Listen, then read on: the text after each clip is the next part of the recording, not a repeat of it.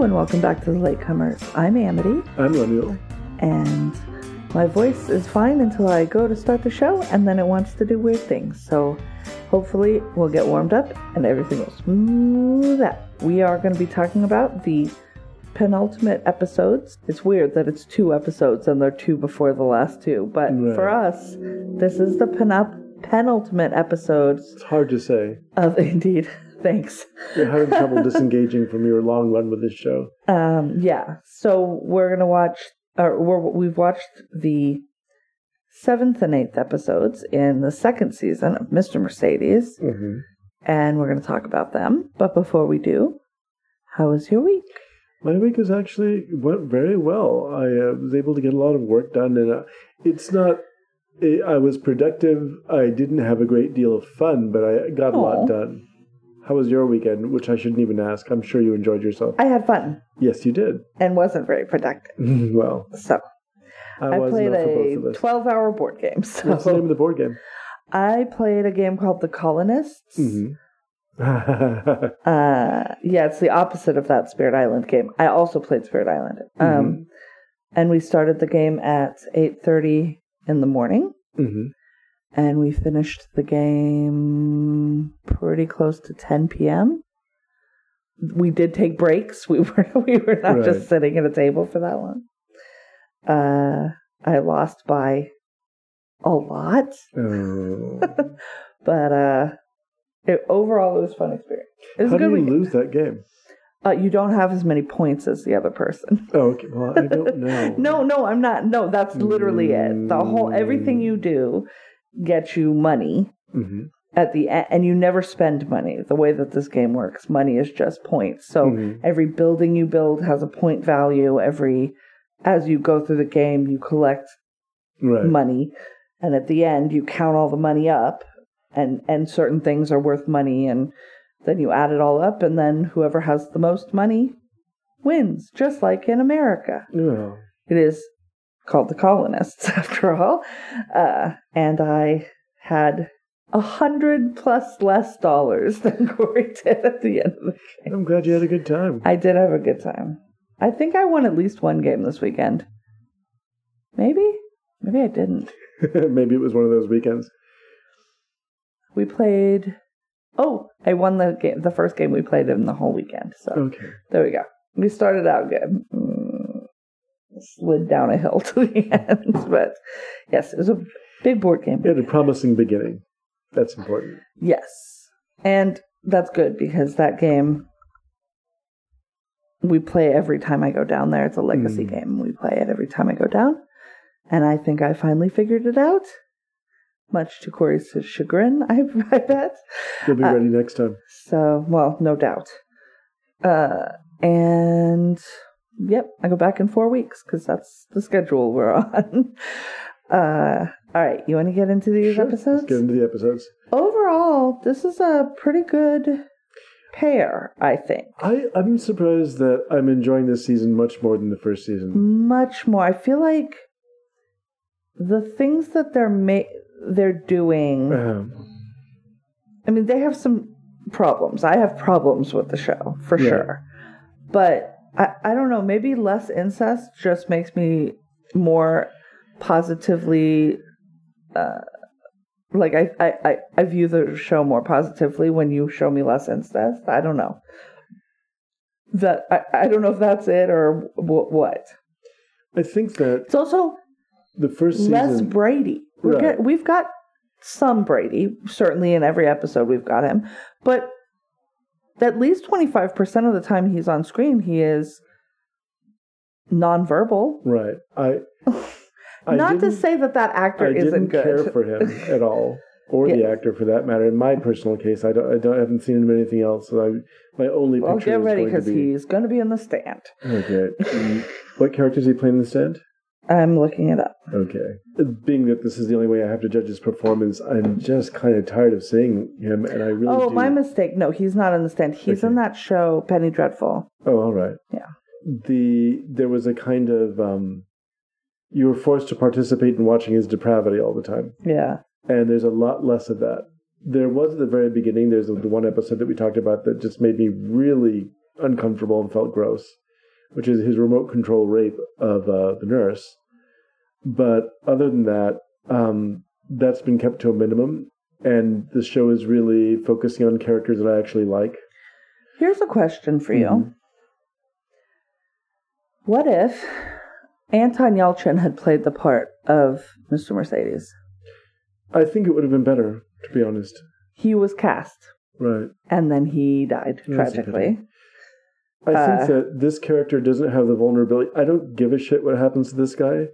Anton Yelchin had a way of making you care about a character. That's true, but also his character had never been... He's been not great, but he's never been... I don't think he ever played anyone full-on despicable. Right. Maybe I'm wrong about that. But I can't... I mean, he's played characters that were slant. But I don't feel like he ever played anyone who was just a sociopath or a psychopath. I and can just draw evil. a parallel, all right? There's a difference. There's two versions of the film Psycho. Yes. Right? Gus For Van no Sant, reason at all. trying to improve on Alfred Hitchcock, which was ridiculous. The very first film features Anthony Perkins' performance, right? And he's able to be vulnerable, particularly if you're not familiar with who the character is. He was able to do something that wasn't even done on paper in the original novel, to make Norman Bates sympathetic and pathetic and creepy, but at the same time you feel sorry for him. Gus Van Sant's film, I forget the actor's name. Vince Vaughn. Vince Vaughn. Which is, just from a physicality point of view, is the dumbest. That was the physically enormous person. Yeah. Who, at no point do you feel pity or sorrow for him in his situation. He's just this tall, hulking mess who goes out. No, it's why it's actually why the TV show went in the right direction, because Freddie Highmore is an Anthony Perkins type. You can feel sorry for Freddie Highmore. It's also the fact that no woman feels comfortable next to Vince Vaughn. Right.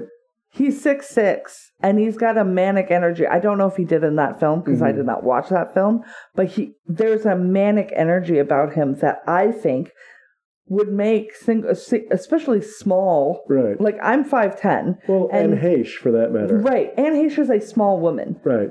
He's got, what, 1.5 feet on her, maybe? Like, it's probably not, she's not 5 feet tall, but... Well, see, she's not very tall, and to just be like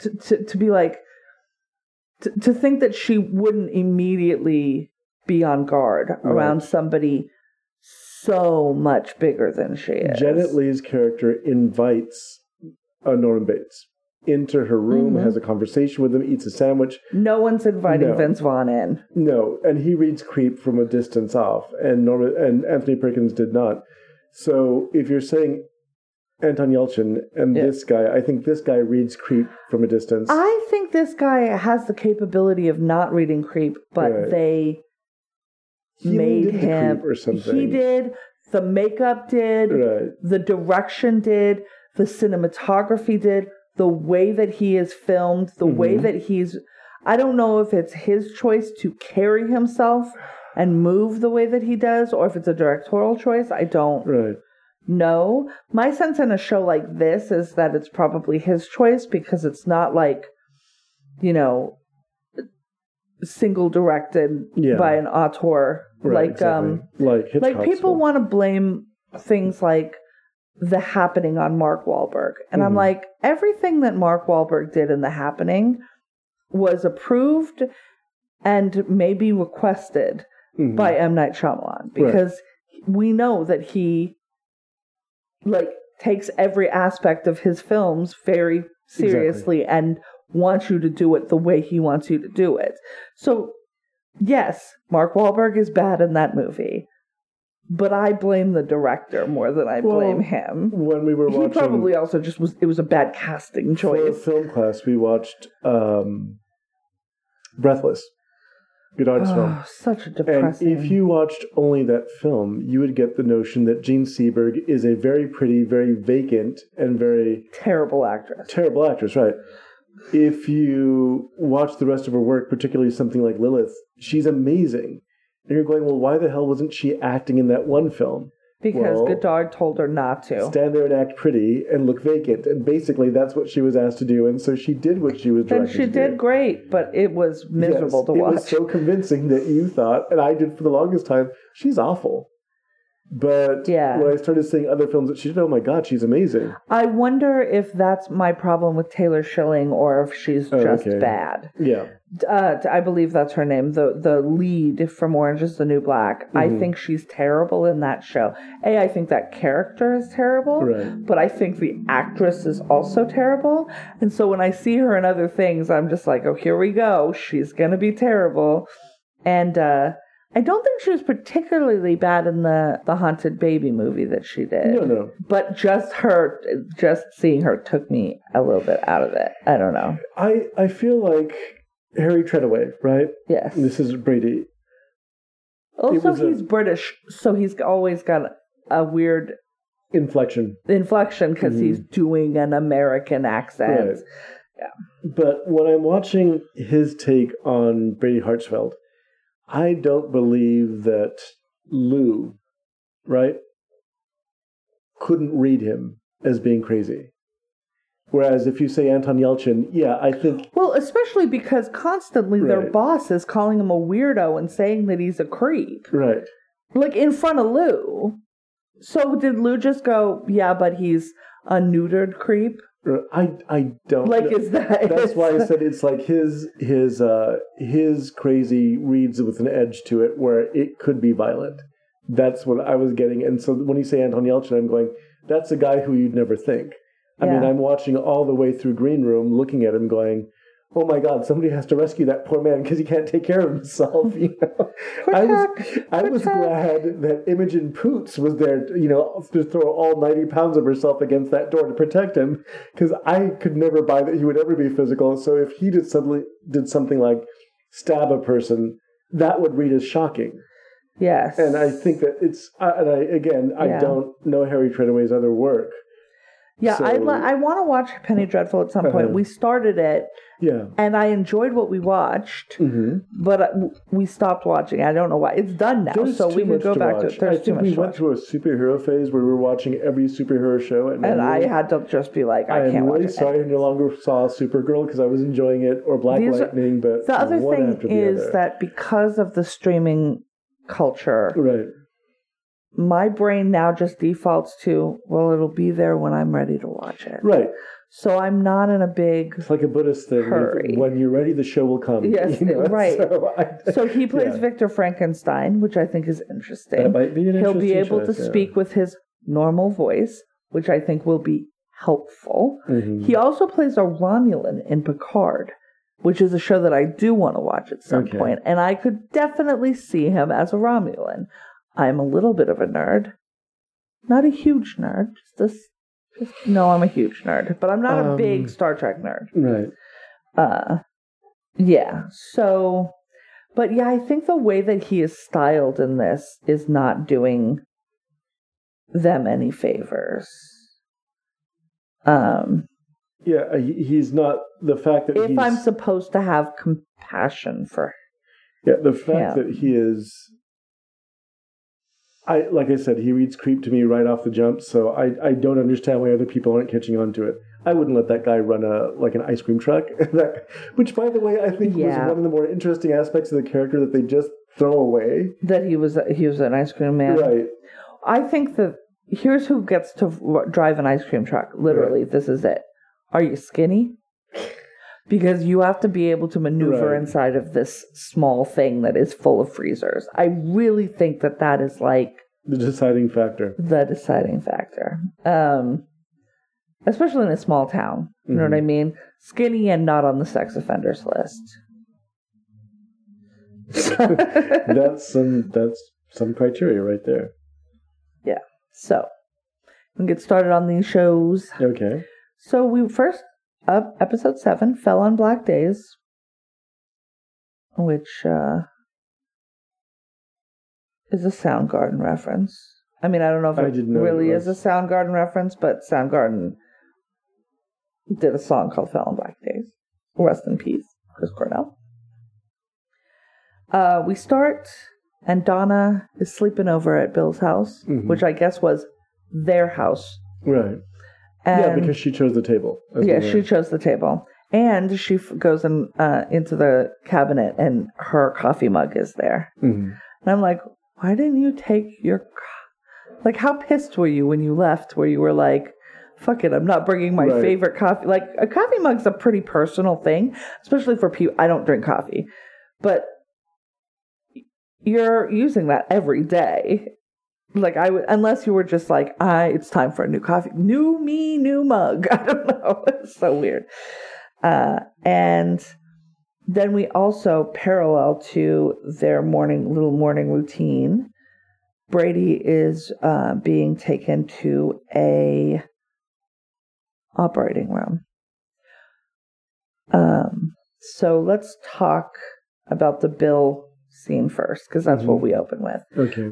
Holly comes out and she's making breakfast, and Donna's there, and they have a very odd little conversation because Holly's like, he needs a new table, and Donna's like, oh, well, I chose the table. It's nostalgia or whatever. And Holly looks, a little abashed. And then she's like, Holly's like, well, it wobbles. And Donna just tells her, oh, it's not the table, it's the floor. The floor is warped. She takes a matchbook and slides it under one of the... It's not really legs. It's those slats under the table. And Holly's like, oh, I guess it is. I never noticed. And Donna, little barbed, Donna says, well, it's not a thing guests would notice. Right. As in, when are you leaving? Which, I mean, Donna doesn't live here, so... That felt a little like she was. It felt a little Barbie. I don't know why. That was the impression that I got. That it's territorial. That especially because Holly is not horning in on a romantic. Right. Donna's space in Bill's life is in no way overlapping with Holly's space in Bill's life, other than he has to have, time for both of them. But Donna doesn't also seem like a person who's like, all of your extra attention needs to be focused on me. That doesn't seem the way that she is. It's just odd that they chose to make this a competition. They chose to make it a little bit competitive. And Holly takes off, and then Donna and Bill are talking about their upcoming trip to Ireland. Bill has not been back to Ireland since he got on a boat, I guess, and sailed away. That's what it always sounds like. Did he sail or fly? It's unclear to me, but it really feels like a 1700s thing where he got on a boat and left the motherland, never to be called Kermit again. Like, it's just so odd. Displaced by the potato famine that happened 100 years earlier. Right. It's just I don't it wasn't the 1800s. It wasn't that long ago. And Donna's like, you need to leave Brady here. Like, if we're going to go on this trip, it needs to be you and me, not you, me, and Brady. And then they walk outside. They say hello to Ida. They kiss goodbye, and as Donna drives off, Ida's like, so this is happening, huh? Interesting. And Ida says she always seems to have a good head on her shoulders, and Bill says, that's probably why she left me. Right. I'm going to take that again, because that got real loud outside. Yeah, I was just overwhelmed. Go ahead. Ida says she always seemed to have a good head on her shoulders, and Bill agrees and says that's probably why she left me in the first place, which bodes super well for their relationship in the next 3 episodes. And then we go back and we're in the hospital where Brady's undergoing an awake craniotomy, wherein they drill into his head and poke at his brain to try and make him talk. In the gallery are the Chinese investors and Felix's wife. Felix is performing the surgery. Felix, who I learned, I'm so stupid, he's a Houston. Yes. A. Houston. I didn't realize. I knew that was his last name. Right. I did not realize. I don't want to associate Houston. everyone with the Houstons, and to those of you who don't know, Houstons are like royalty to film people. Angelica. Think Angelica and Peter. Nephew, but to an older generation or film generation, John. John is amazing. His swarthiness makes sense in that. Because I keep looking at him and I'm like, he reminds me of like a Jimmy Smits, where I'm like, what is his ethnicity? Irish, Scottish, Welsh, English. They're a very mixed family, but yeah, to an but dark, right. Not like they're not the fairest of people. No, Angelica's pretty fair, but yes, I mean John and Walter, John the director and Walter the actor. It's an amazing family of actors and filmmakers, basically. So right, and yes, he is. So up in the gallery, we've got Cora with her Chinese investors. I'm sure there's no HIPAA violations happening. That's gone out of the window. That's not even a concern in this world that they operate in. It is so bonkers to me. They're like so confusing to me. So he's not talking. Brady's not talking, and what we're seeing inside his mind. Basement and outside make us think that he is not talking on purpose, because he knows, even though Felix has said, I'm your defense and you'll get life in an asylum rather than going to prison, while also talking about how he's definitely going to double cross him and send him to prison in the same room with him. Like I said last week, it feels more like a play where everyone has to come on stage from stage left and do all their lines and then leave. And, with a character in the background who's literally twirling his mustache and planning revenge. Yeah, it doesn't make any sense. But it feels like what they're doing is, or what they're trying to get us as an audience to understand is, he could talk. He is choosing not to talk. Right. Because it's all downsides for Brady to speak. Right? Right. And this, of course, pisses off the Chinese investors. We expected that there would be expertise, not this, and that nothing's happening. And I'm just like, really? You just expected miracles from one patient in one place? Yeah. What? And I don't know how, underground medicine trials actually work, but this doesn't seem... It doesn't feel authentic because, as you've pointed out several times, it doesn't make any sense that any of the results from this could actually be taken seriously or to... Yeah, it doesn't. I keep trying to... They're acting like they know what this drug can do and it's not working on this patient, rather than they're waiting to figure out what this drug can do by what happens to the patient. And if they know what the drug can do, then why the fuck do we care what happens to this patient? They already know what the drug can do because the Chinese experiments. I understand that. That's so what are we doing here? It's effectively just telling you what you already know. Yeah. So that's why it seems sort of pointless, and it's shoehorned into the plot to carry the plot further, but it doesn't make sense of itself. Yeah.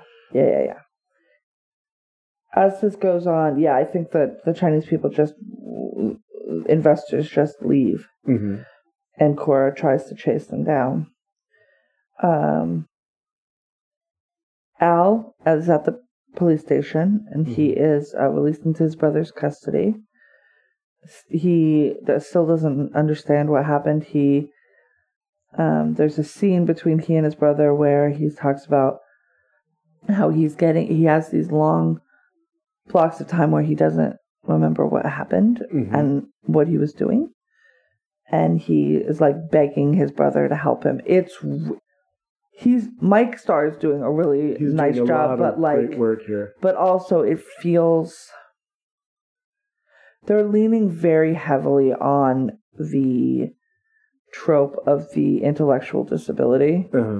It's a very stereotypical portrayal. I'm a sucker for it, which I don't know what that says about me. I'm just, every time he's on the screen and upset, I just like want to burst into tears. I have trouble with it. Well, he's doing really great work. This is kind of, I mean, I think the excuse that the writers are giving for why Hartsfield is able to get inside of his head is that he is intellectually disabled and therefore easier to control, which doesn't feel quite right. That feels, as if to say he's defective in some way and therefore, like the woman who's epileptic, these are the people who fall prey to this creature. Right. But on the part of the actor, he's doing an amazing job. Yeah. And the actor playing his brother as well. They're doing a great job. They are doing a great job with what they've been given to do. Right, Because he's making you care about this character who essentially you can date back to Steinbeck, this same guy. Yeah. Meanwhile, Bill and Montez are having some tacos out by the water. Mm-hmm. It actually it's a great scene. I'm just like, al fresco tacos seems awesome. In the days of COVID, you miss things like that. And Bill talks about the text he got, the Ollie Ollie Oxenfree text that he got, which they confirmed came. Bill thinks that Felix and Cora sent it, but Montez isn't sure. And they decide that they want to get Brady moved to a place called Crestmore, which hence the title of the next episode, for observation, and away from all of the monitors and the, brain all the new technology, all this technology, all these drugs.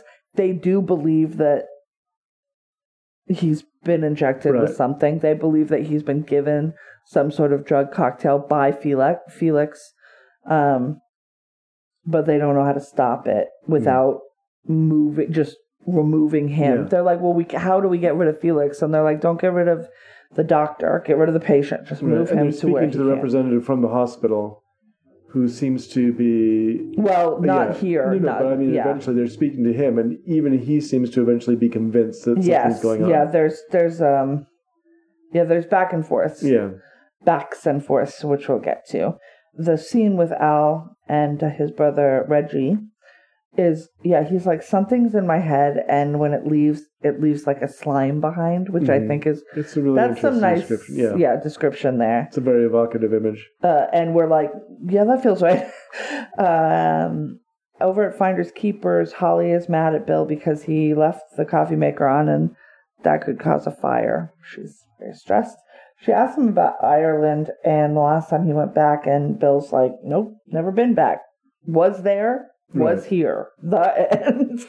And Holly's like, oh, maybe I'll go home and visit my mom, show her mom how much she's grown. And Bill's like, well, who's going to feed Fred? And she's like, maybe Ida could do it. And Bill's like, no. Once Ida gets her hands on him, I'll never get him back, which I think is an adorable little back and forth. And again, that's what I'm appreciating more about this season. It's the people I actually like are the people having conversations. Yeah. And they're having genuine conversations. Yeah. Whereas the villains in this season seem to be there specifically to move the plot forward. And to do villainous things. Right. Like, as soon as you see Felix goes to Lou's place, and I'm just like, he might as well have one of those, like, 1920s villain... piano, right, accompaniment, like no, Lou, don't do it.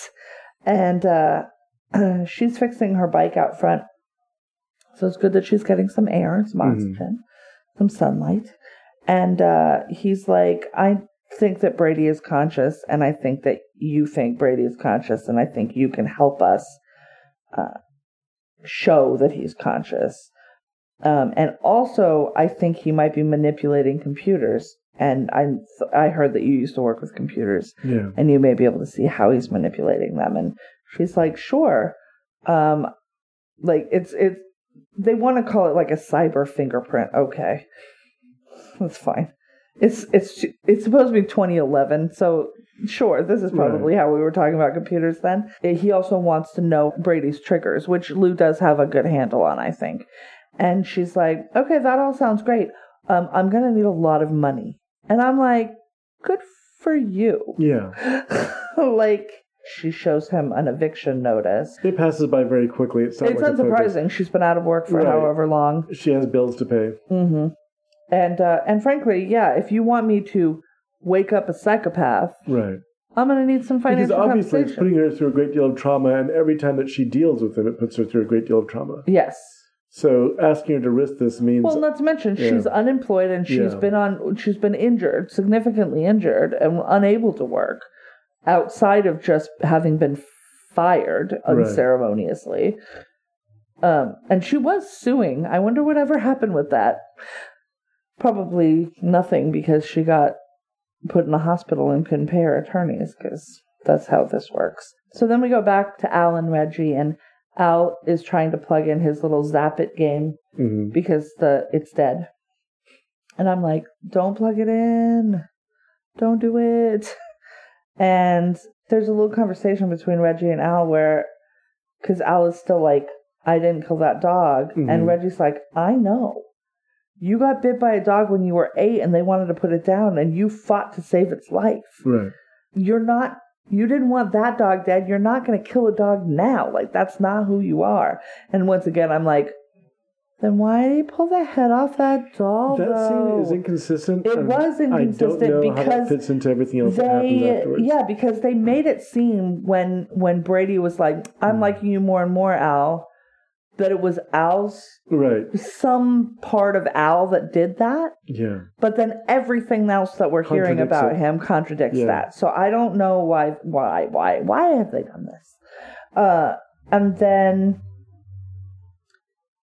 they are like, well, maybe we need to get out of town. And Al is like, yeah, let's go. And then he gets a little agitated and he's like, I want to go now. I want to get out of here now. Yeah. Like, the longer I'm, like, if I'm here, I'm in danger. And I don't want to be here. And I don't want to be a danger or in danger. Right.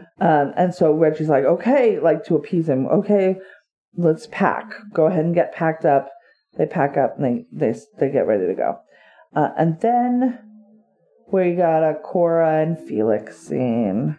Remember last week when she had him by the balls on the throat? This week, it's the other way around. It's a very these two dysfunctional relationship. Not. Yeah. Yeah. So Cora is packing and says that, you know, her bosses are sending her to China. She has to go. There's no choice. And Felix grabs her passport, threatens to tear it up unless she tells him the truth about whether the company wanted her to go or she wanted to go to give herself distance from this shit show that is happening. And finally, she's like, no, they don't want me to go. I just want to go. And he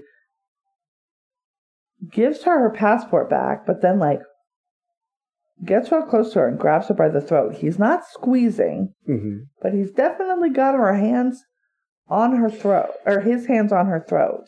I understand why this scene exists. They're trying to show how the dynamic is switched now, and he's desperate.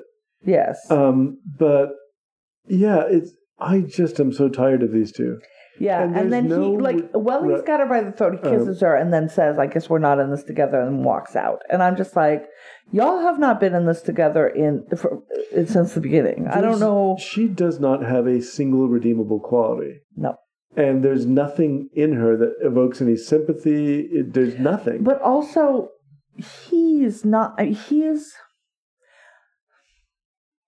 I'm not a fan of masculine stereotypes and, to be a man, you have to be tough and this, that, and the other.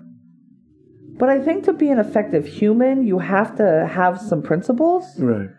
And some ability to take responsibility for your own behaviors and actions. Right. Some things are not your fault, and some things happen to you, certainly. But Felix has made some choices. Right. And now is acting like everything has been put on him. And I'm just like, except you're the one with the needle in your hand. You're the one with the craniotomy drill. You are doing these things. Whether you're being coerced or not, you could stand up to your wife and her Chinese, bosses, and not specifically just her bosses. We can take Chinese right out of it. Doesn't matter. You could stand up for what you think is right, but you have not done that. And now you're like upset that you're going to get caught doing bad shit. But you chose to do the bad shit. It just feels very much like these bankers and stuff that are like, but we're the ones who are supposed to... Everything about those two characters feels that way. Yeah. And she is... They very much are like capitalism personified. She wants to distance and herself... And white fragility personified. And I don't have enough... I don't think she's going to survive to the end of the program. Or the end of the season. And I don't really care if she doesn't, because there's been nothing where I can... Like, we even got an episode where Brady's mom got to be painted in a different light. Yeah. Where there was some sort of sympathy for her and where how she felt to pieces. What led to this train wreck of a human being. We just know from her that she grew up poor. That's all we got. A couple of lines. And apparently that makes you a psychopath. Well, because, she didn't I also grew up poor. And have never decided that it was worth it to, jab illegal drugs into a psychopath's brain just to see what would happen. Well, the fact that she really throws him under the bus for this, and she's still like, we haven't even talked about the fact that she's pregnant with his child, like that. She says that she's pregnant with his child. Well, they went to They did. That's right. They did go to a thing. So you do see, because I'm just like, she's also the type of person, I think, who would lie about that to engender. That's been kind of, I'm wondering if these last two episodes it's going to come back. Yeah. Because that's another one that just got dropped. Like, wait, what? Okay, so. Well, she's also barely pregnant. Right. So it doesn't really into your day-to-day, and they're so busy thinking about this one thing that... Right. So, as Al and Reggie were packing for they're going to do a fishing trip up at their cabin, which sounds lovely, but Al goes in to grab the Zappit, the little tablet, and he picks it up and walks away, and then 10 minutes later, Reggie goes in to find him, and Al's like, oh, I want to cut your hair before we go. It's getting shaggy. And we had seen before that he was he was set to do that. And then we know that nothing good's about to happen.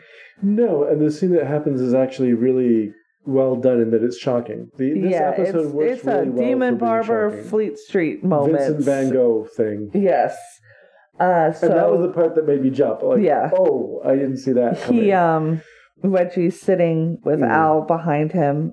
He's totally unsuspecting. And Al, he is now, because as soon as he looks at this tablet, Brady's got an in. So there's this now, I guess, he doesn't have to see him or be in the same vicinity as him. He just has to kind of zone out and be hypnotized by this tablet. And he's taken over. And he even says, I'm Brady, not Al. But he says that after he snips off a chunk of Reggie's ear, which is rough, and then slices his throat. The slicing the throat is what I expected. The ear thing I didn't. So it is kind of shocking when it does happen.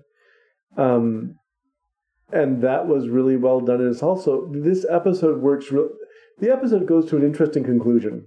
And I remember talking to you at the time that I needed to see the episode afterwards. Yes, we watched both back to back this time. Which is rare for us. Yeah, for this show. Because there's a great deal of suspense that happens after this that you'll go into. But part of what works really well about this particular episode is how this is all staged toward the end. And there's one trope they use that just is... They keep insinuating itself into the episode, and we'll talk about that in a second, I'm sure. It's awful. It doesn't work well, but the rest of it is really compelling and suspenseful.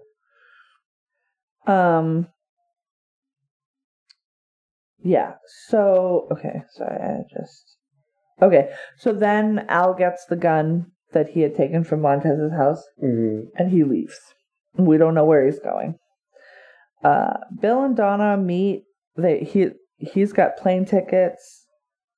They're gonna go to Clonakilty, which is where his mother is from, and then they're going to try and avoid his dad's family, which we wonder why he left at 17 and never went back. Donna wonders if they're ready for it in their relationship, and Bill's like, there's only one way to find out. She goes off. She's going to go do a deposition because she's a fancy lawyer. Well, she has fancy lawyer hair. Yeah. Then we see Al eating a hamburger, and it pulls out, and he's sitting at the wobbly table in Bill's house. Right. So Al's just made himself at home. Bill and Montez meet with the head of the hospital, Pettimore, at the bar and say and try to get him to transfer Brady to Crestmore. And Pettimore basically says, look, every time something happens around Brady, our hospital is on the news and it's brought in business.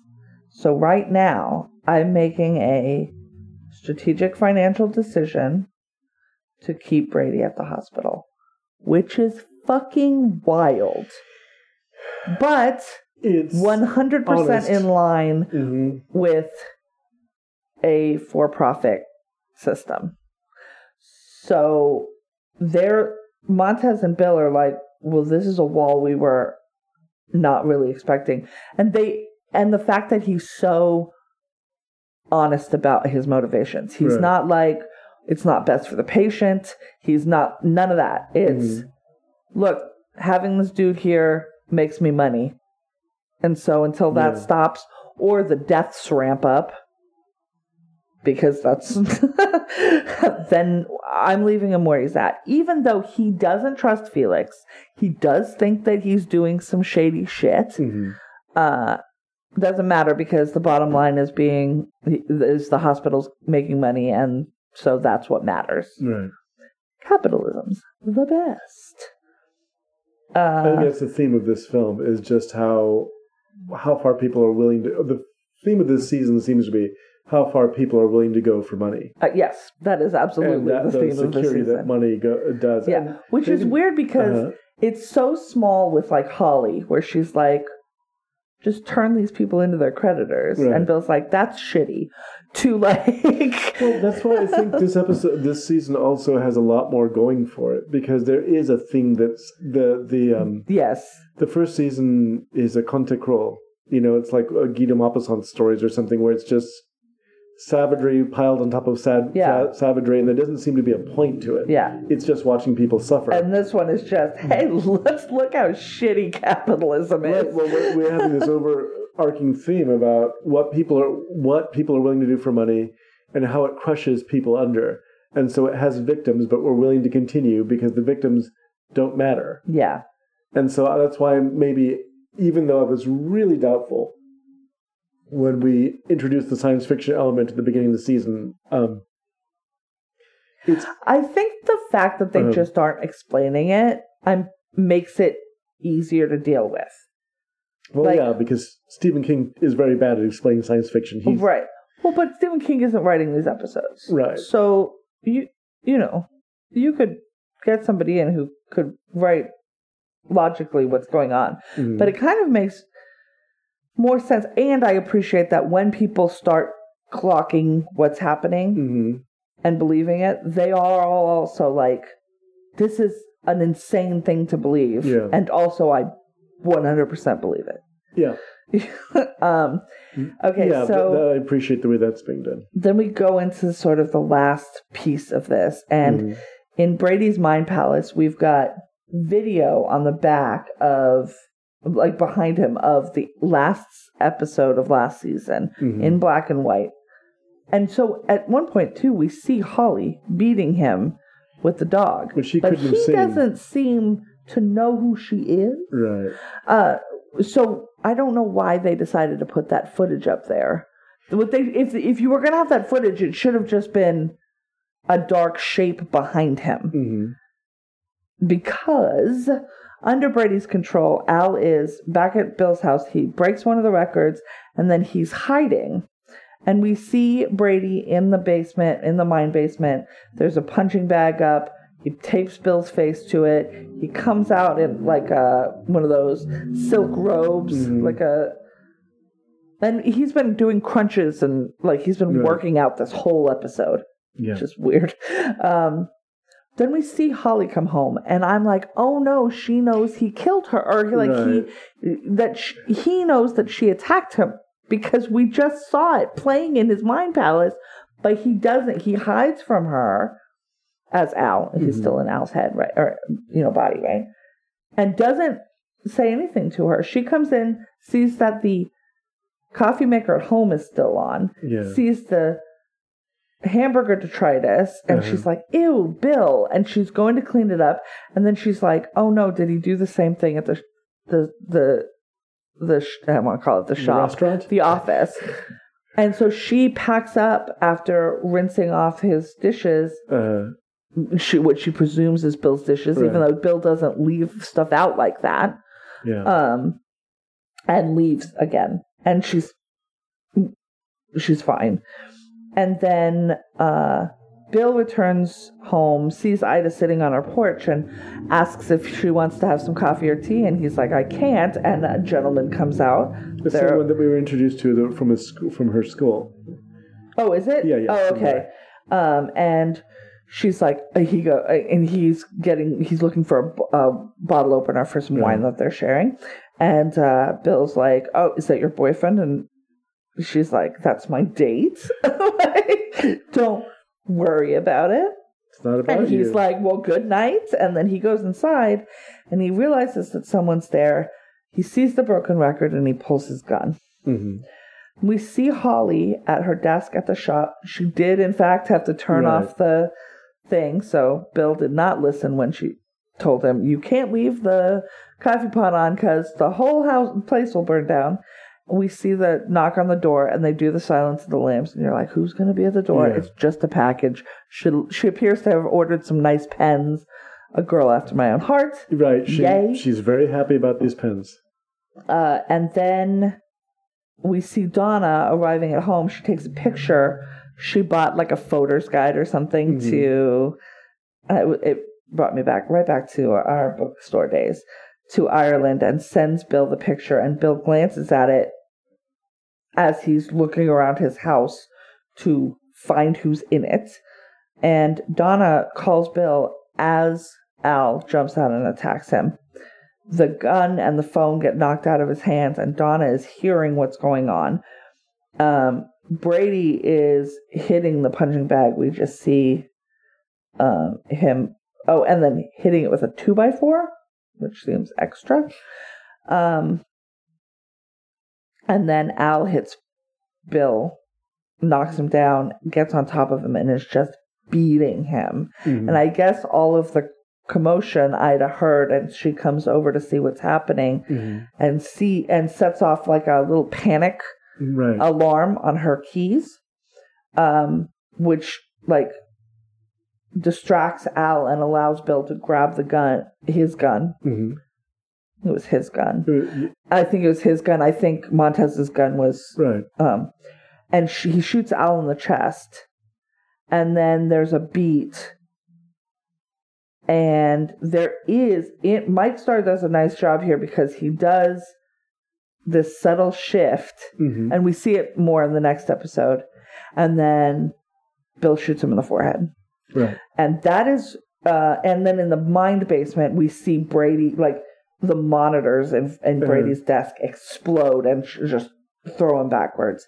And then that is the end of the episode, at which point, we were like, we gotta watch the next one, though. I felt like, and I'll tell you what I felt about the end of it, this episode, because I think the last 10 or 15 minutes are really compelling. Except for Brady. That whole business with the green screens in the background. It went on way too long. It was a lot. And this episode was like 57 minutes long. Like, it didn't need to. Here's the other issue that I have, because it's always inconsistent when you do things like this. You show flashbacks of things that he couldn't have seen. Yeah. Yes.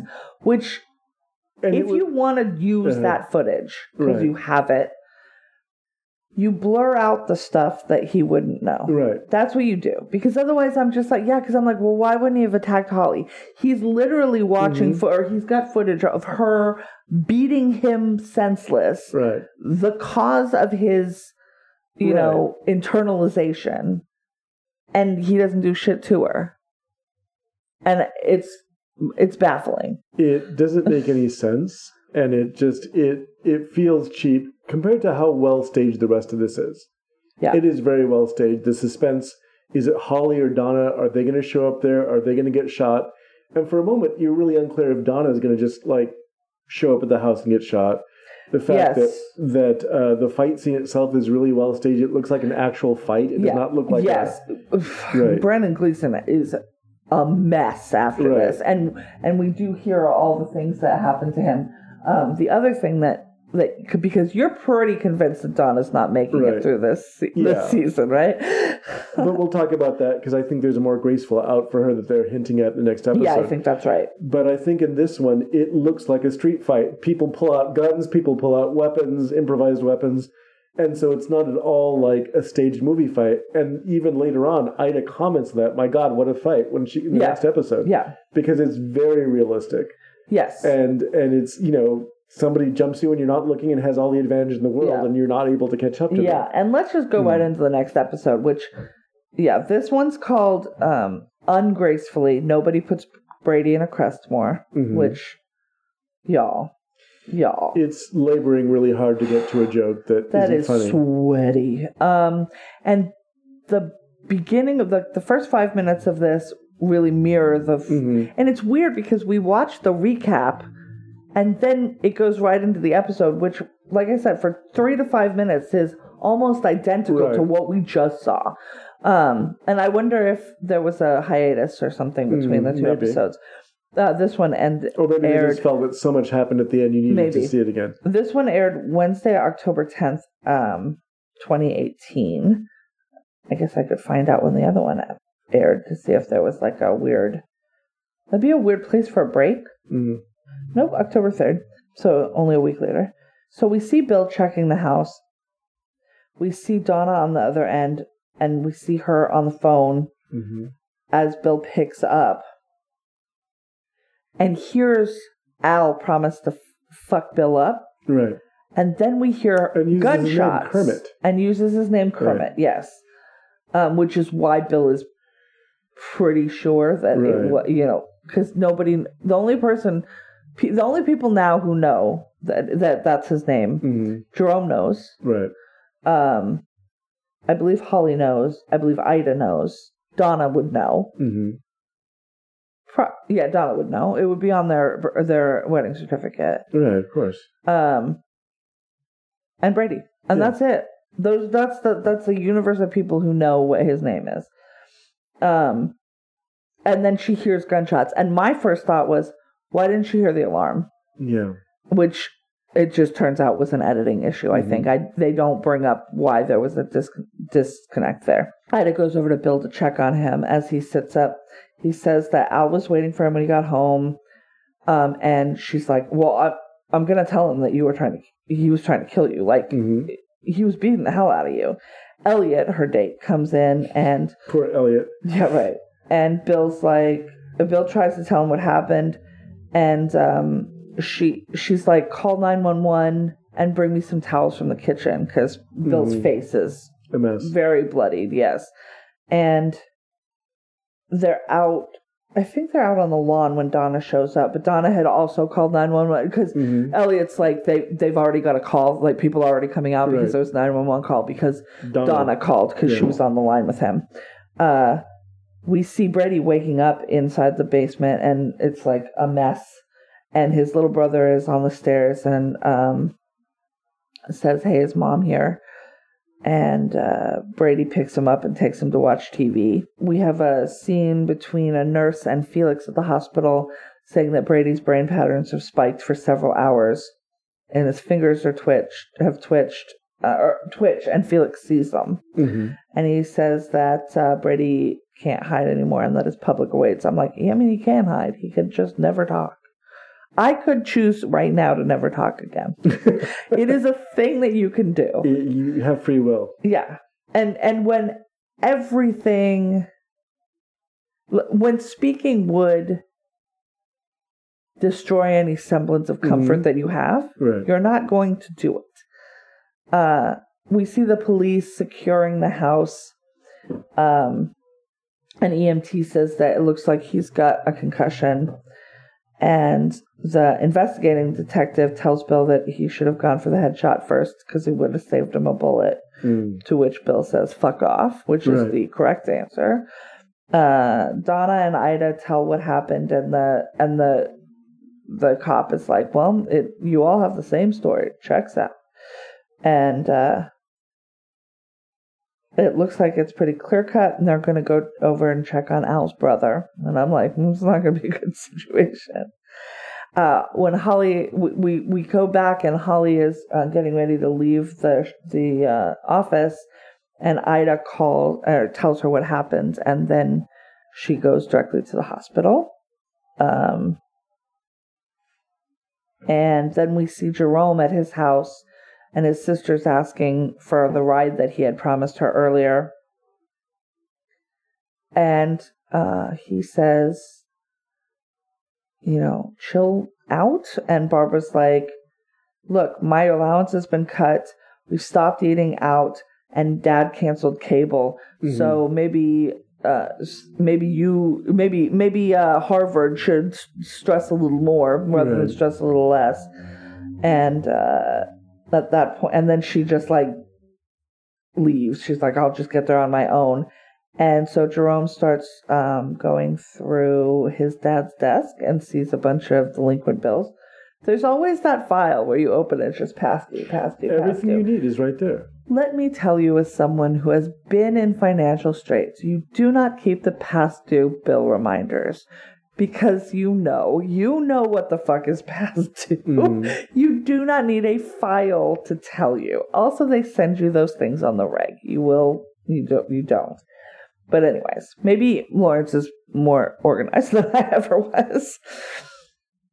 And then his phone rings, and Ida lets him know what happens, and Jerome says he's going to be over at the hospital. So Jerome, Holly are there. They meet with Ida. Donna comes out and says that Bill has a concussion, cracked ribs, and torn ligaments, but he's going to be fine. And then Ida lets them know that lets the two newcomers, Holly and Jerome, know that he shot his attacker. And then Montez shows up and is talking to Bill and said that Al's brother is dead, that Al cut his throat. And they're like, we saw them together. That doesn't make any sense. He's like, it's a slam dunk. My gun was at your house. Like, it's all... Right, it's all very consistent. It's all very consistent, and they're going to close this case because now their assailant is dead. So there's nothing else to do, but both of them absolutely believe that Brady Hartsfield did this crime. Out, what on earth was the motivation that made this guy just suddenly snap like this? Yeah. No, and they 100% believe, and they tell each other, us believing this is ludicrous, and also we are both 100% on board.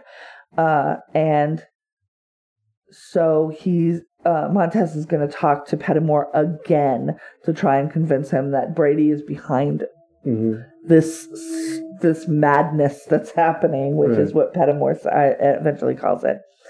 And that you've got to move him, and that would put an end to it.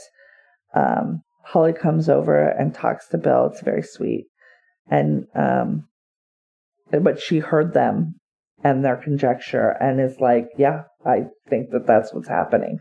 She's like, Brady can't keep hurting people, and we have to prove that he's been dosed with something, or something's going on.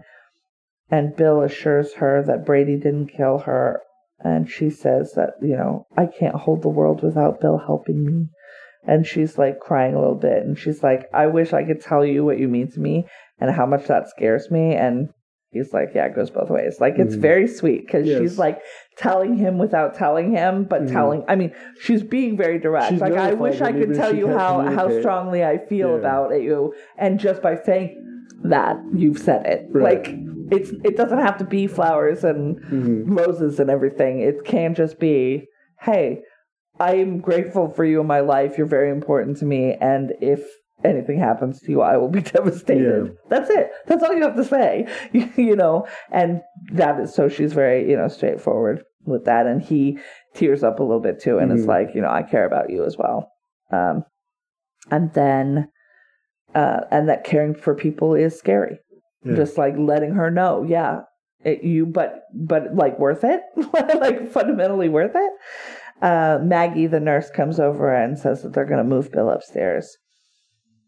Montez and Felix have a fight about Brady in front of Brady again. Because that's where you have fights about Brady. And this scene is weird because this scene makes me... I'm confused about where Montez stands. It seems like he's like in with Bill and wants to get Brady moved. But this interaction with Felix, it's very much like, you were supposed to wake him up so I could have my day in court. And I'm like, so are you playing both sides? Because these aren't really two sides you can play. I think what I took away from that scene is that he's reminding Felix what the arrangement was and then calling it off on the grounds that you couldn't provide me what I needed, so therefore I'm shutting it down. And this is not me being vindictive or superstitious or any of the other things that you could accuse me of being.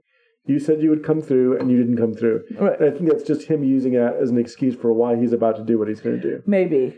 So he's threatening to move Brady to Craftsmore, and, Felix is like, I could get him walking in a month. The regulations are just stymieing me, which is wild. Like, are you fucking kidding me? And Montez leaves, and seems like he's actually sided with Bill, but it is he's playing both sides in a way that is 100% untenable. So I don't understand what his actual end game is. As Maggie is taking Bill up in a wheelchair, he's telling her that Al killed a dog and his brother and then attacked him. Then Donna is watching from the hallway as Maggie puts Bill into his new bed. Brady and Gerald are watching TV and eating apples. And Gerald's like, I'm sick of apples. And he's like, I'm sick of this show. They're watching some sort of clown show that was on in Ohio. I Googled it. Everybody's gathered in Bill's room, and Maggie's like, we're going to release him in the morning. There's a little bit, you've got visiting hours are almost over. And everybody's there, and everybody's like, I'm going to stay. And Bill's like, just go home. Like, go home. I can't recuperate this way with you people sitting here. And they're like, fine. So Ida goes to go, and Holly's like, don't forget that the number one killer of people in hospitals is staph infection, so don't get one. Which is hilarious. And Donna stays behind, takes his hand, kisses him on the forehead, and tells him to rest. Back in the waiting room, Ida's reading a tablet article about the impact of electronic devices on adolescent development, which is pretty good. Donna tries to get some food from the vending machine and just starts like pounding on it when it jams up. And Ida's like, everything's going to be fine. And Donna's like, when does this end? And this to me is her graceful way out. Maybe. She's like, Bill killed somebody, and we're just kind of fine with that. Like, she's not fine with it. And I just like, this is who Bill is. Like, this is who you married, and also Ida who you divorced. Takes it better than Donna does. But Ida's also, first of all, Ida's not a lawyer. Ida's not a lawyer. Right. For one, Donna was married to a cop and then divorced a cop, probably for the reasons that you divorce a cop. Right. Two. Or Donna did. That was Donna's life.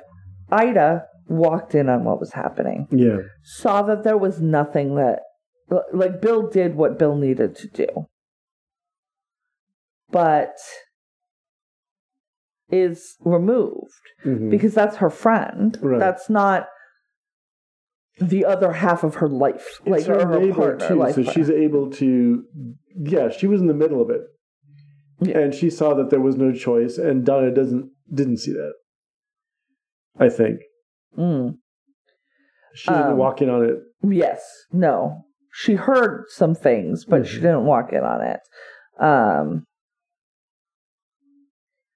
Holly comes back to the hospital and grabs a roll of tape from a cart, and Ida finds Jerome sleeping on a couch, wakes him up and asks where Holly is, but he doesn't know.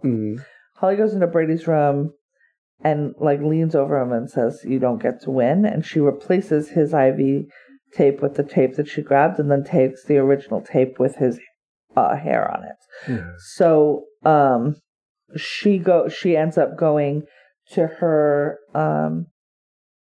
friend that we had seen before, who has a chemist who will run tests on these hairs to see what compounds are in it. Yes. Because she wants to prove that he is being dosed with something. And then it's like, well, this chemist is going to do a lot, is willing to do a lot for you. Is it like a girlfriend? And he's like, no. And she's like, okay, well, when you get the results back, do you want to have dinner to go over them? Get you some. This is Holly being slick. It's pretty good. It's very cute. Pretty good. And he's like a date, and she goes, "Is that a yes?" I was like, she wants some confirmation. That's a great way to ask for a date. And he's like, okay. And I'm like, adorable. So cute. And we see Montez and Pettimore, and it's like, so you've got Sadie and you've got Al. And Pettimore's like, yeah, we're going to move Brady because some shit's going down that I can't. You can't account for it now. It's getting to be ridiculous.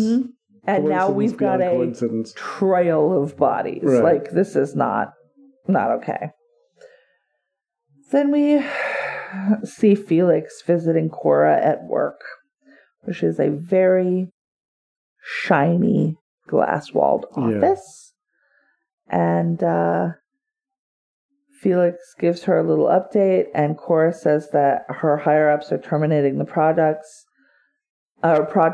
because the Chinese can use the findings to eliminate the side effects. Felix wants our help to stop Brady's transfer, but Cora's like, you're done because you're too unstable. And he's like, I'm not unstable. And I'm like, you're both pretty unstable. And then she's like, you threatened me. Yes. In a moment of hypocrisy worthy of Ted Cruz. Yeah, it was wild. She's like, and she's just like, fuck you. Right. Which is she does deliver a good fuck you, I will say that. And he's like, what about, us moving up and moving out? And she's like, look, there's been 2 deaths on your watch, no progress with the patient.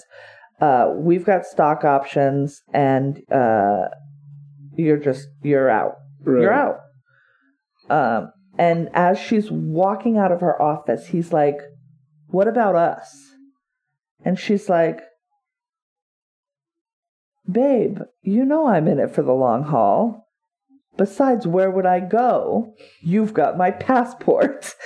And then she leaves. And then I'm just like, y'all need to get a divorce. And also start saving up for the therapy that child is going to need. I just have images of Kellyanne Conway and her husband. I don't even know if that child is going to come into the world. Well, I could see her just being like, now is not the time. Yet, I don't understand. I don't know out of spite, but certainly out of not a great time in my career, which is a perfectly reasonable reason to terminate a pregnancy. Let me be clear. And also, this woman should not be a parent. No.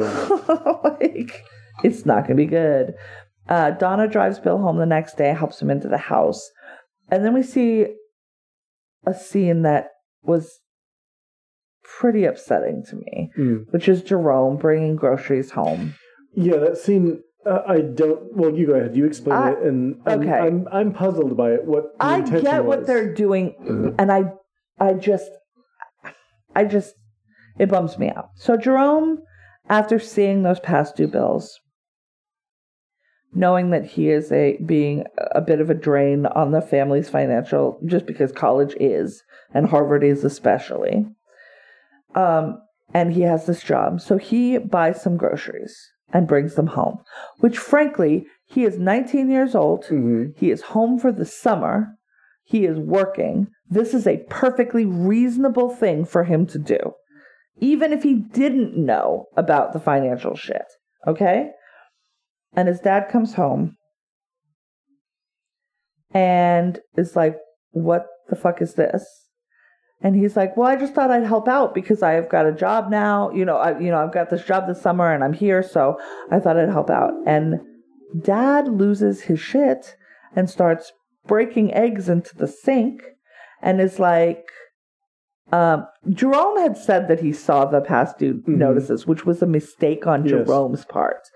But Lawrence takes it as basically a slap in the face that he's basically, what he says is, when you are an adult, like when you are out of college and you have a good paying job and you've got kids of your own, then it will be your job to buy groceries and bring them into your house. Right. Right now, your job is to go to school and get an education. And my job is to feed my family.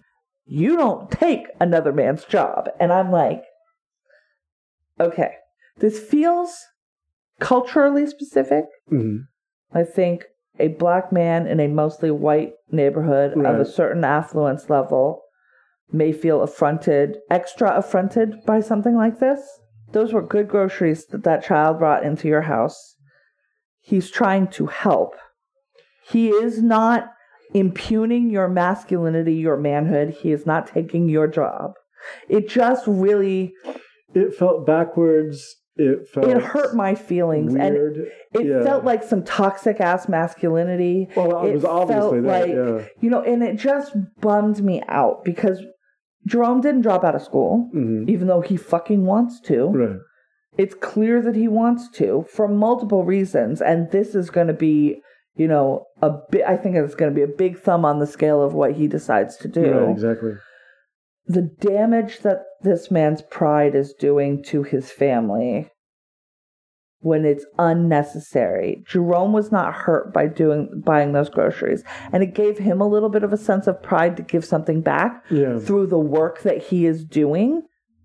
And it just bummed me out. The scene bummed me out. Like, I get it, and I think it's interesting that it was included. Mm-hmm. I'm curious to see how it feeds into Jerome's arc for the rest of the show. Yeah, I'm not sure exactly what it's supposed to tell me. Yeah. Right. It felt like a thing that's perfectly in place in a novel, but not necessarily in a television series like this. It's weird that we haven't seen Jerome's dad really this whole season, except for this extraordinary scene, and it is painful to watch. It's really hard to watch because it's one of the, and there's a lot of scenes like this, and I don't know if I'm more keen to them now, or if I was so used to seeing them for so long that I got numb to them and I've unnumbed myself to them. But this pride, this male pride that does nothing but hurt you. Yeah. And nobody, like, it's self-inflicted. And it's not that people are looking down on you. It's that we're trying to live in a society and help each other. And there's nothing wrong with that. It's not pity. I don't know how this is going to fit into his whole story. Because this is obviously going to be a catalyst for something. Right. He's been... Yeah. Because he's such a good kid. Yeah. And I like that his character is more listless, the drugs, the not sure what he wants to do, because he's 19. Right. And very much a fish out of water. He absolutely belongs at Harvard, but Harvard doesn't want him to know that, right? Like, that's... Right. It's an insular, shitty, place in a lot of ways. Especially if you aren't that waspy ideal that they cultivate. So, but it's a really, like, it's a well played, a well acted scene by both of them. Right. But it's just like, it's such a deep bummer for me to just see men self-sabotage so hard. Like, it makes me really sad. Yeah. Guys, it's okay. You can get help. You can ask for and receive help. It doesn't make you less of a person, less of a man. It doesn't. It just doesn't. All right. We'll get off that now. Okay. Montez gets called into the DA's office. Felix is there. And Felix has decided he will not be neutered. Not by his wife. Not by Pettymore. Not by anyone. And he has...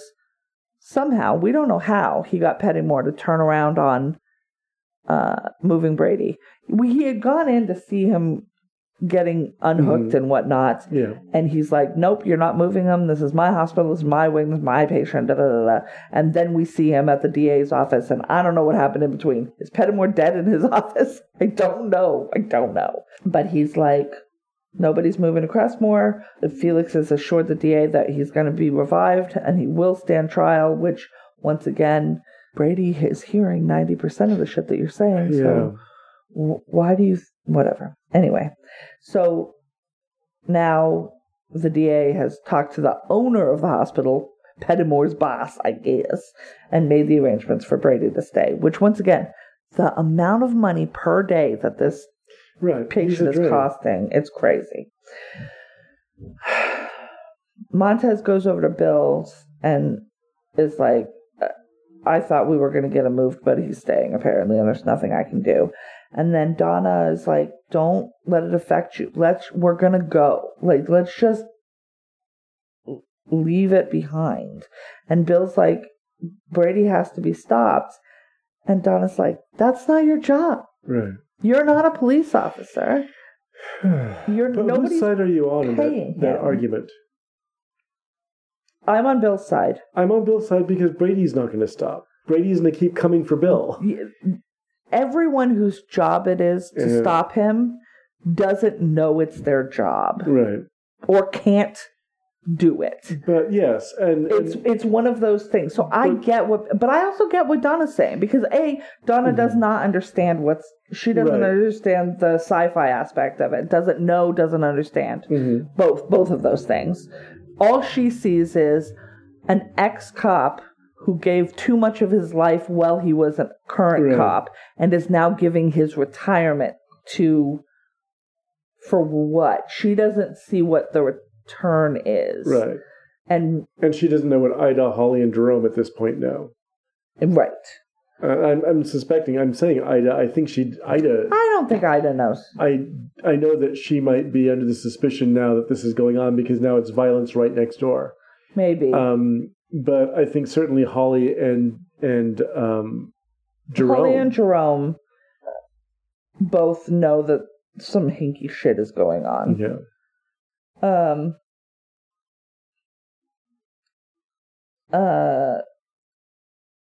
Bill's like, well, whose job is it then? And says that he loves her. And she's like, I love you. I've always loved you. I always will. And he's trying to explain, but they're sort of talking past each other. Right. And she lets him know that they should talk to their daughter, that she knows that he's fine. And she says, I'm going to go visit her in Seattle, and Bill agrees with that. And then says, let her know that I love her. And you think that's going to be it. And I think that's probably going to be it as well. Yeah. I think she's got a fucking law practice with her name on the door. I think she comes back, but I don't think she comes back into his life like this. Then we go to Brady in the hospital, and he can move his feet. He does it when nobody's around. In his mine basement, he sees Mom moving through the ruins. she comes over and they're dancing, and you're like, did they bring her back for just this? I'm like, we haven't seen her face, and my guess is no, they got a woman with strong shoulders, and because when we see her face, she's wearing the clown mask from the Mercedes killing, and they're dancing, and then he kisses her shoulder, and it's so upsetting. Jerome we see sitting on his bed and is looking at a photo of his family, including his mom. So when they were all much younger. Holly feeds her little goldfish. Gerald tells Brady that it's time to go, and their mom disappears, or Gerard.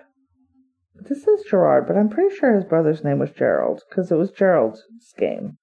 And he walks up the stairs into the light, and Brady follows him, smiling as he reaches the top. That's not good. He needs to stay in his mine basement, where he can't move. Bill is sleeping on his couch, and Brady appears kind of over him in his uniform, his ice cream uniform, in the same outfit that he had when he was playing tug-of-war with Bill's dick 2 episodes ago. And Bill wakes up, but there's nobody there except Holly, who's dozing in her chair, sort of watching him. And he gets up and goes to the hospital. Felix goes into Brady's room and discovers orderlies are unfastening the machines from Brady, and he's like, no, there's a mistake, put him back. Pettimore knows about it, hook everything back up, this is my patient. I thought this happened earlier, but it happens right at the end.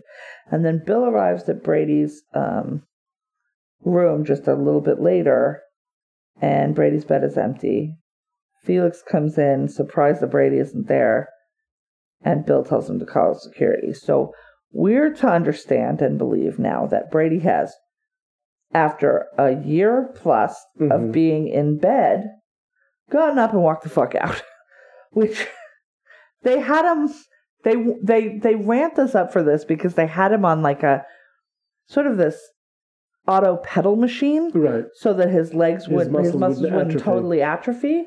But auto movement, because you can do that by hand too, where somebody moves your leg, right, which is what I used to do for my dad after a stroke. But that is lubricating your joints and aiding in blood flow, but it doesn't unatrophy your muscles because your muscles aren't being engaged to do that, right? Like I'm brought in mind of the movie Hard to Kill, the Steven Seagal movie from back in the day, the action movie, where he spends time in a coma, wakes up, and after 2 weeks is doing kung fu again or doing martial arts again.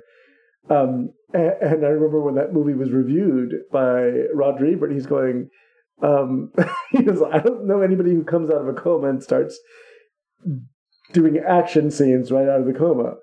And that's kind of what this felt like. But then again, when are we questioning reality? Is this now where I've said, okay, now it's too unrealistic for me? Because I suppose I've followed them this far.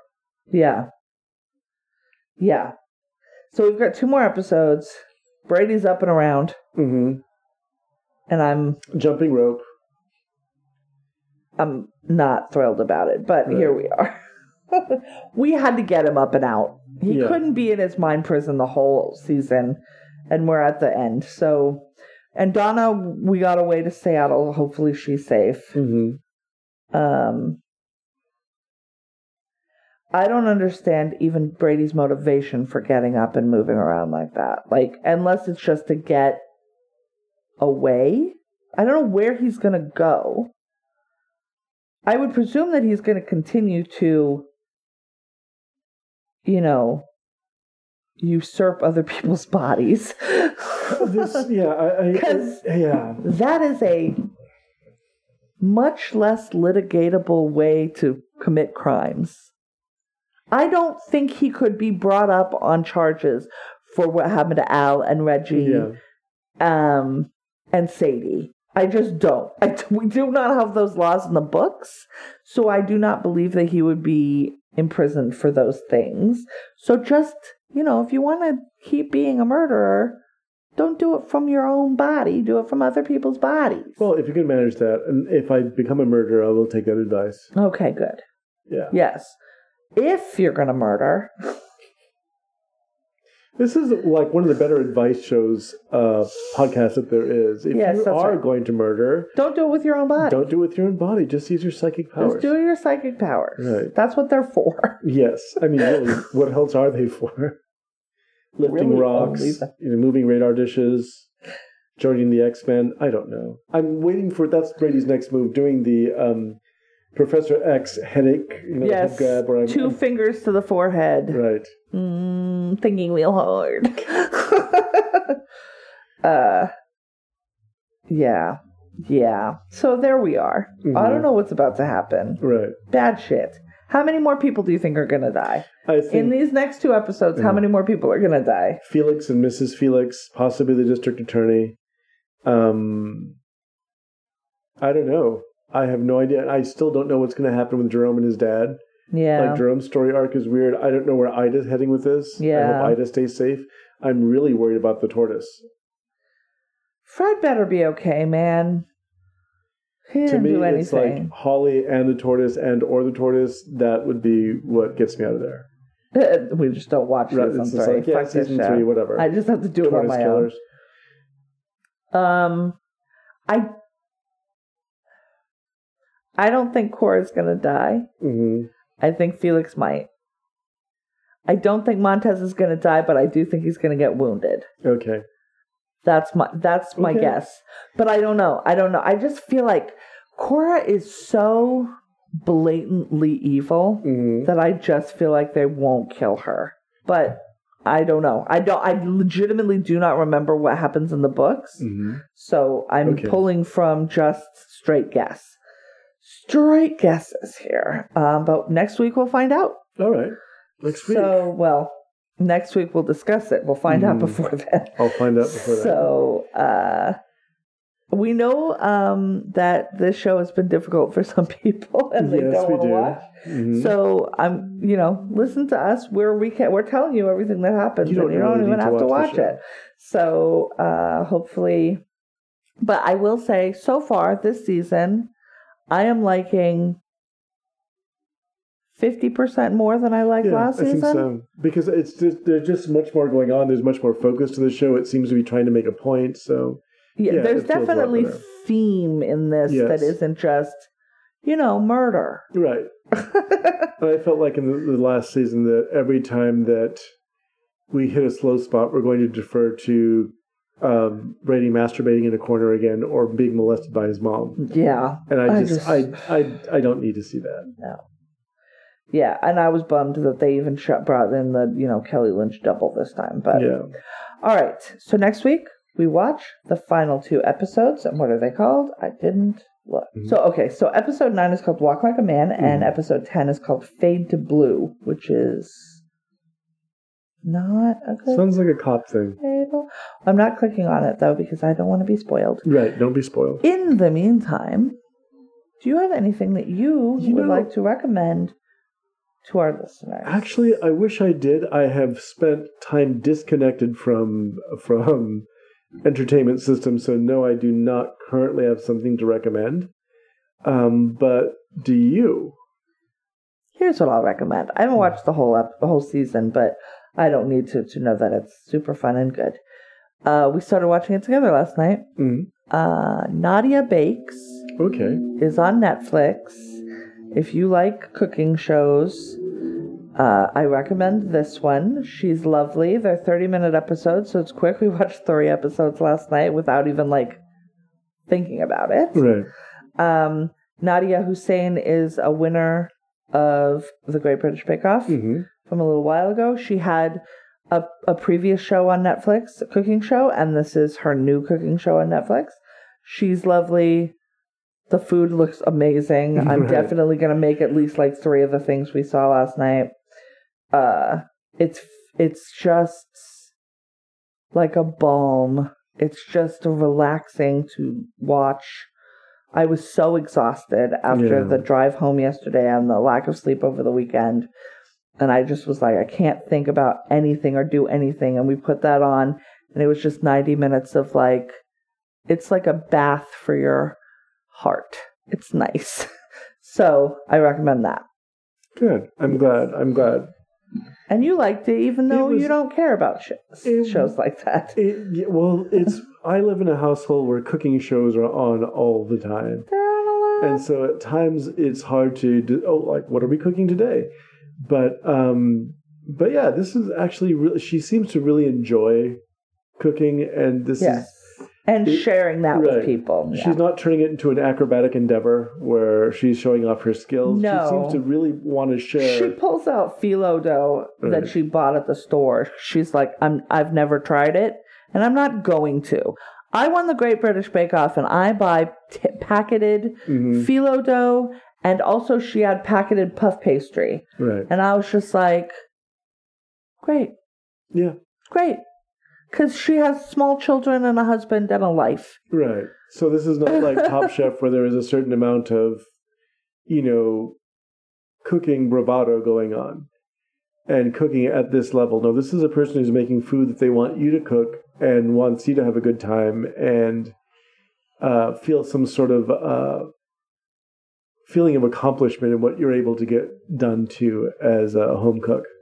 Yeah. Yeah. So... I really enjoy it. It feels like a thing I'll just put on to try and go to sleep after I've watched all of them. You know what I mean? Like just chill vibes over here. Some cottagecore loveliness. Also, her kitchen is beautiful and her outfits are great. She looks good. Anyways, so that's it. Nadia Bakes. And that's it? Are we done? Mm-hmm. Have we reached the end? All right. We've reached the end for today. Next week, we close out Mr. Mercedes, Season 2.